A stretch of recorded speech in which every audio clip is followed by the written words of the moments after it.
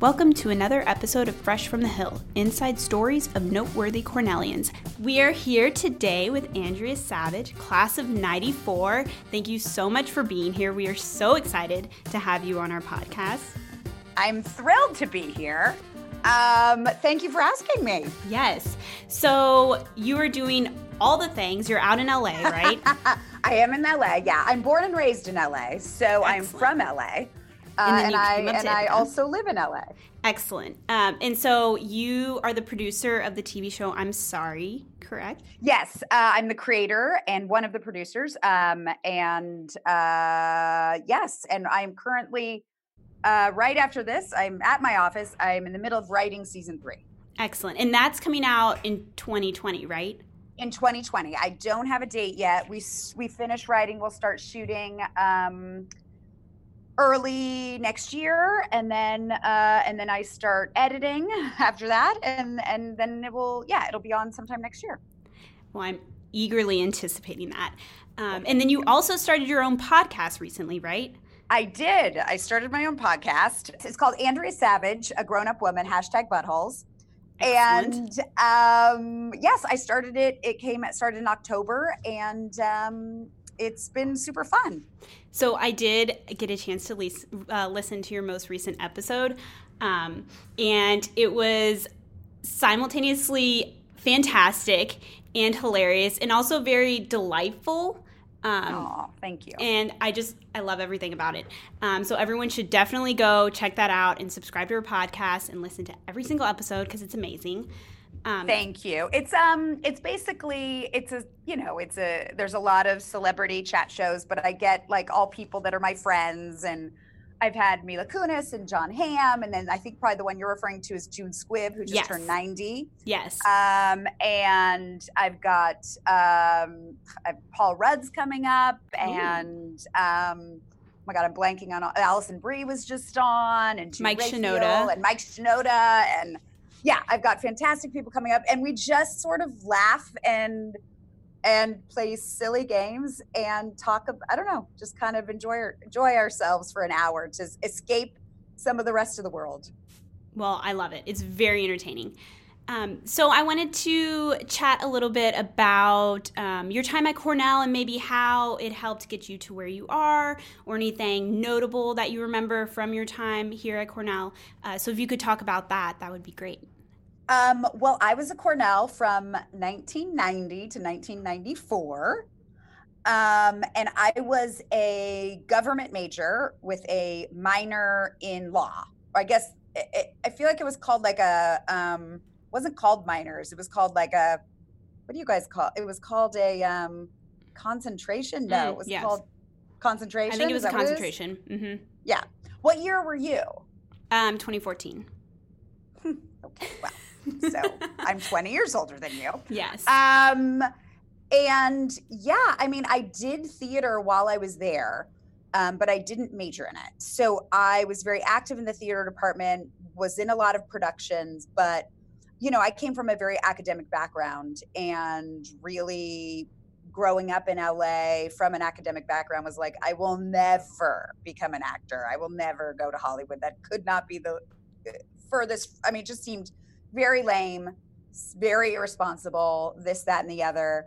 And I remember my junior year, I did study abroad. I did study abroad in Spain. It was a Cornell, Michigan program in Sevilla. And that's when I really was like, oh, I think I have to give it a shot. It's in my, it's in my body. I'm going to give it a shot.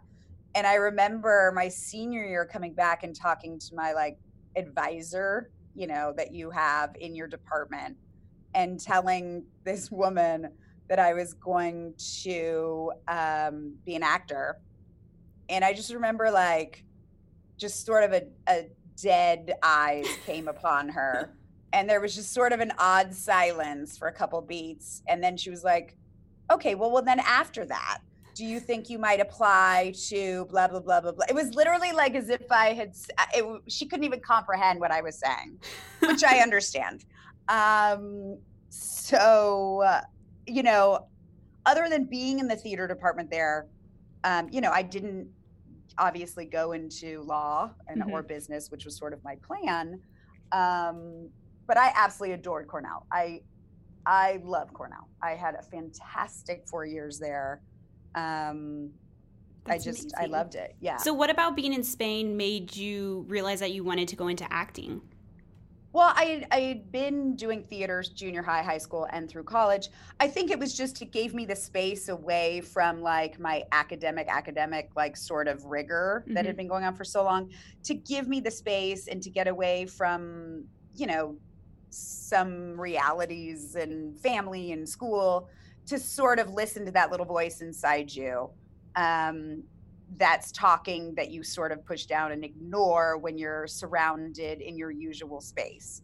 So it was sort of, being out in a different world and having different experiences and relaxing a little bit to be able to even listen to the little voice. Yeah. So then you graduated from Cornell and you started your acting career. What happened? Oh my God. I graduated and I wanted to move to New York City, and I went and stayed with some friends for a couple months and had a couple meetings, random places. And everyone that I met with was like, "Wait, you're from LA?" And I was like, "Yeah." They're like, "Everyone here is trying to get there, so go home."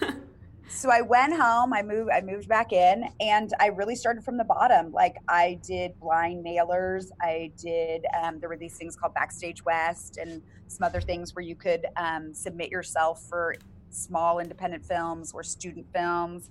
And I did that, and I got a couple like USC student films.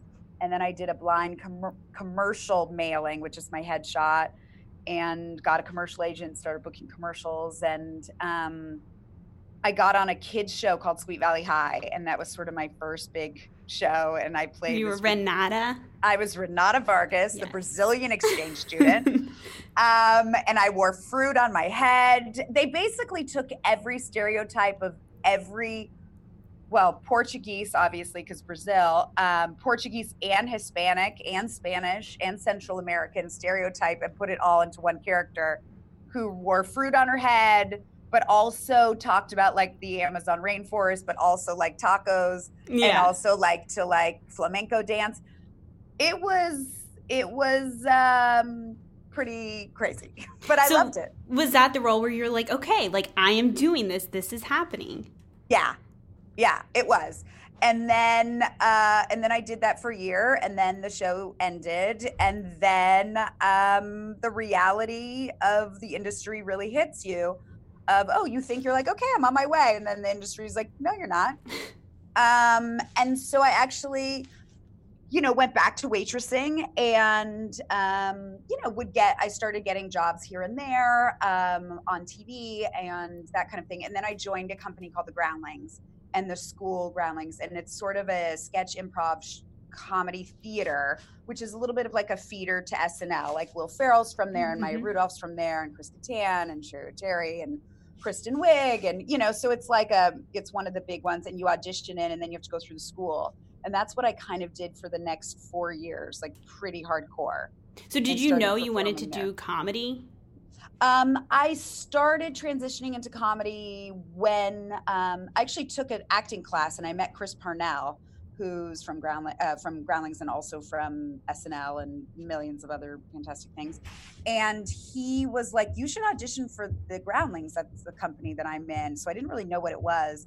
And then once I started there, I was like, yes, this is my people. Like, I always played sort of the comedic relief characters, and I started in like musical comedy.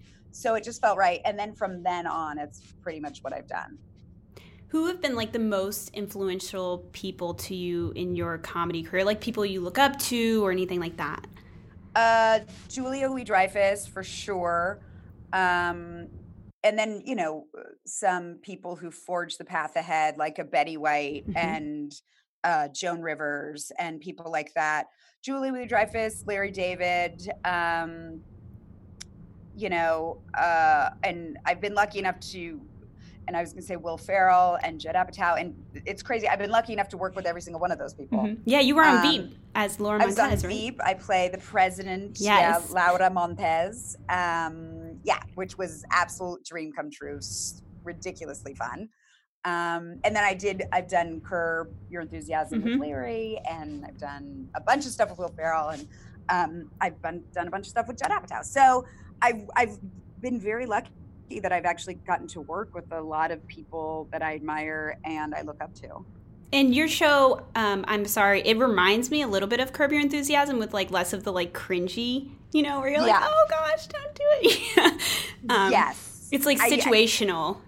It is situational. It does get compared to Curb quite a bit.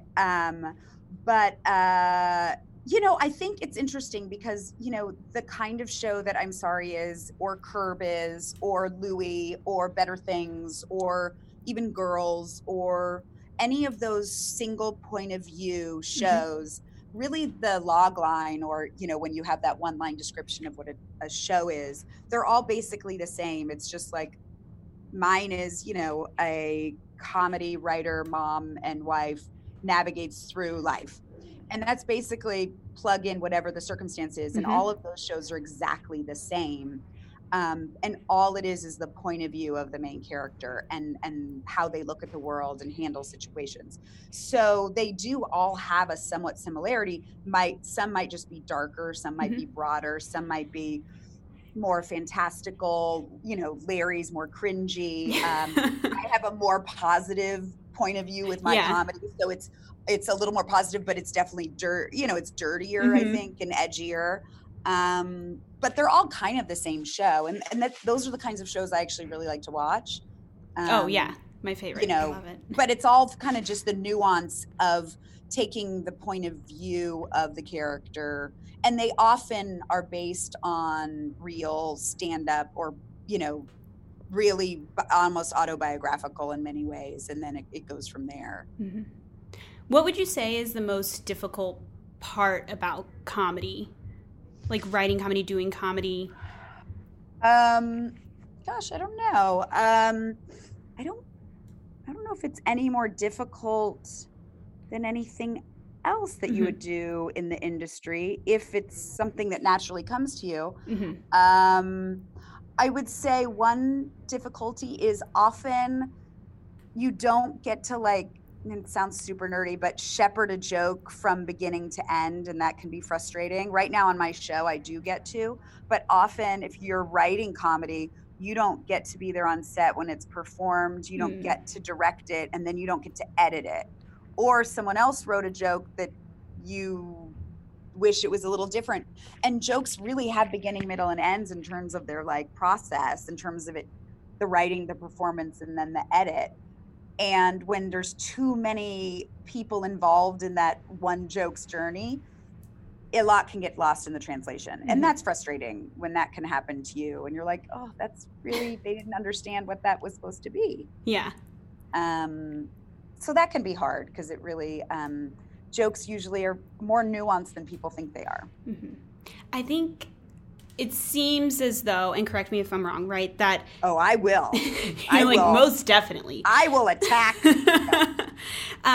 That a lot of people think it's just a natural thing to be funny, and there's not a lot of work behind it. It's oh, well, you're just a funny person, right? And that's how it is. And it seems like there is a lot of time and effort. And I think your show does show that a lot, right? You go and you sit right with your partner and things like that. But I think the perception typically in public is that oh, well, this person's just funny. It's easy for them.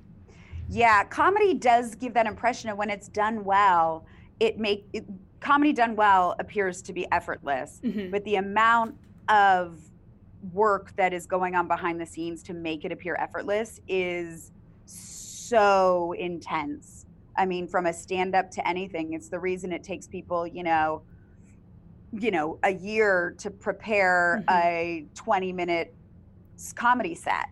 It is so nuanced, and the amount of time that goes into our scripts to make, and people will be like, oh, your scripts seem improvised. And I'm like, oh my God. That's because we work so hard to make it not feel stilted or scripted. And we do it in a style that makes it feel off the cuff, but it's completely scripted. Every word has been nuanced and modified and thought about. But when it's done well, it appears effortless, and that's the great part of it. But comedy takes, I would say, more work than drama, to be honest. in terms of writing it and keeping quality up. Mm-hmm. Drama can be difficult, but you can rely on emotion. You can rely on other natural human instincts that will allow you a little bit of room for error where people are with you. And comedy, it's like people are expecting to laugh. Yeah.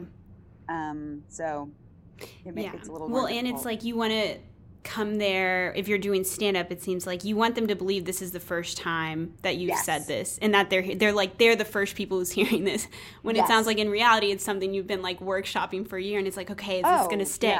Yeah. Especially if you think about like stand-ups that you love, like their first couple tours and first couple comedy specials, those jokes have been being honed often for a decade. Mm-hmm. I mean, that's really what it is. They've been, say they're 30, they've been doing some of those jokes since they were 20. Oh, wow. And perfecting their voice and perfecting their point of view. It's like an album, like, a band's like first album they've been working on their whole life. And then people are like, now do it again in a year. And it's like, oh my God. And that's why, a lot of people are like, oh, the second album's the hardest thing ever. Mm-hmm. Did you feel like there was a certain point in your career where you felt like you really found your voice? Or did it just like happen like a natural progression? I think so. Yeah. I think it was after Groundlings I started doing stand-up. And it was when I started doing stand-up that I feel like I really started to find my comedic persona, voice. So yeah, I mean, it definitely took a bit. Yeah. Mm-hmm. So in thinking about when you were starting the show, I'm Sorry, was it something that was like an aha like moment, like I'm going to do this TV show, or was it something that was like kind of grounding in there for a while and you were feeling it out? How did that work? Yeah, I'm Sorry, I think was my 7th show that I'd sold. So I had been every year selling TV shows to different networks and developing them. And, a lot of them, everyone really liked. And for lots of reasons, it's the way the business is, they didn't go. So, I'd been doing this for a while, and I'm Sorry was another idea in that world.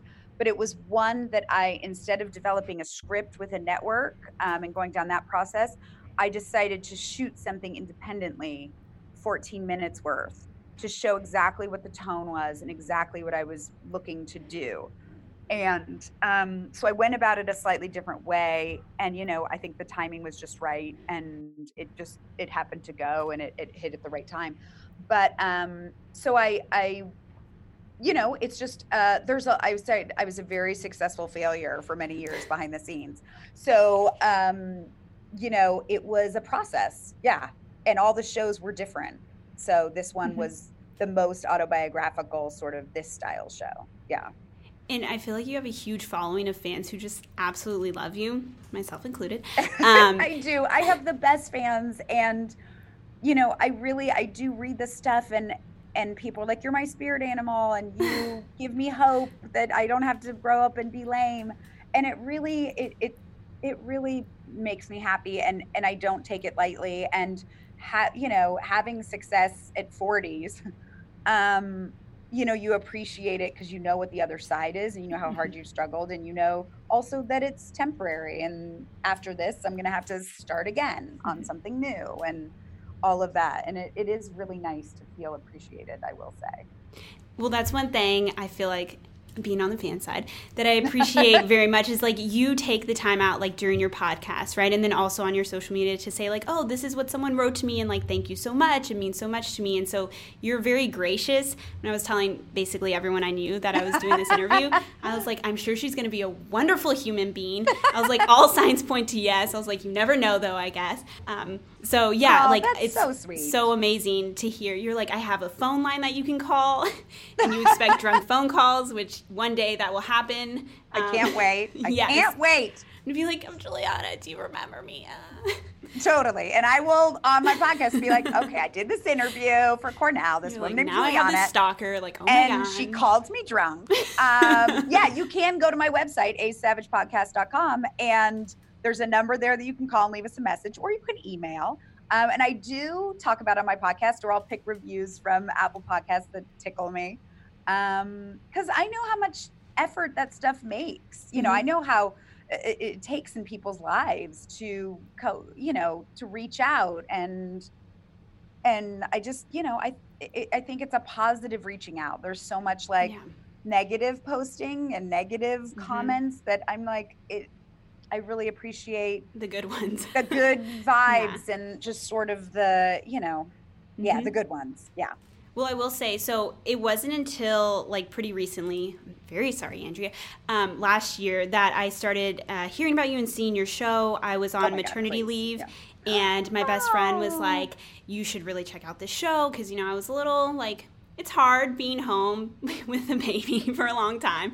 Yes, it is. And your show like really brought a lot of positivity to my life, and was able to like take me out of I love my son so much. He's the best thing that's ever happened to me. Right. But it's tough being parent. Are not mutually exclusive. Yeah. You can love your child, but also be like, oh my God. Yeah. Like this is a lot.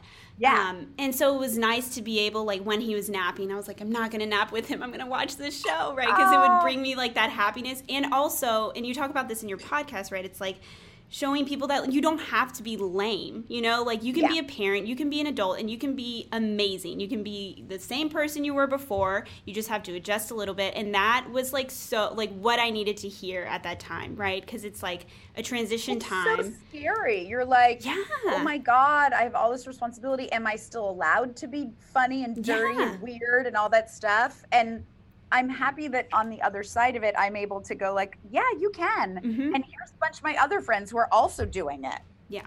And we're not alone, everybody. Like you're not a weirdo. Yeah, let's join together. And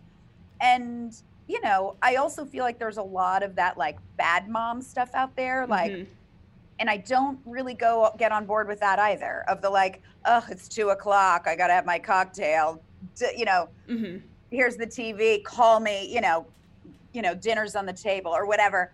I'm also like, that's not how I want to live my life. Yeah. I love being a mother, and I love my child, and I like spending time with her.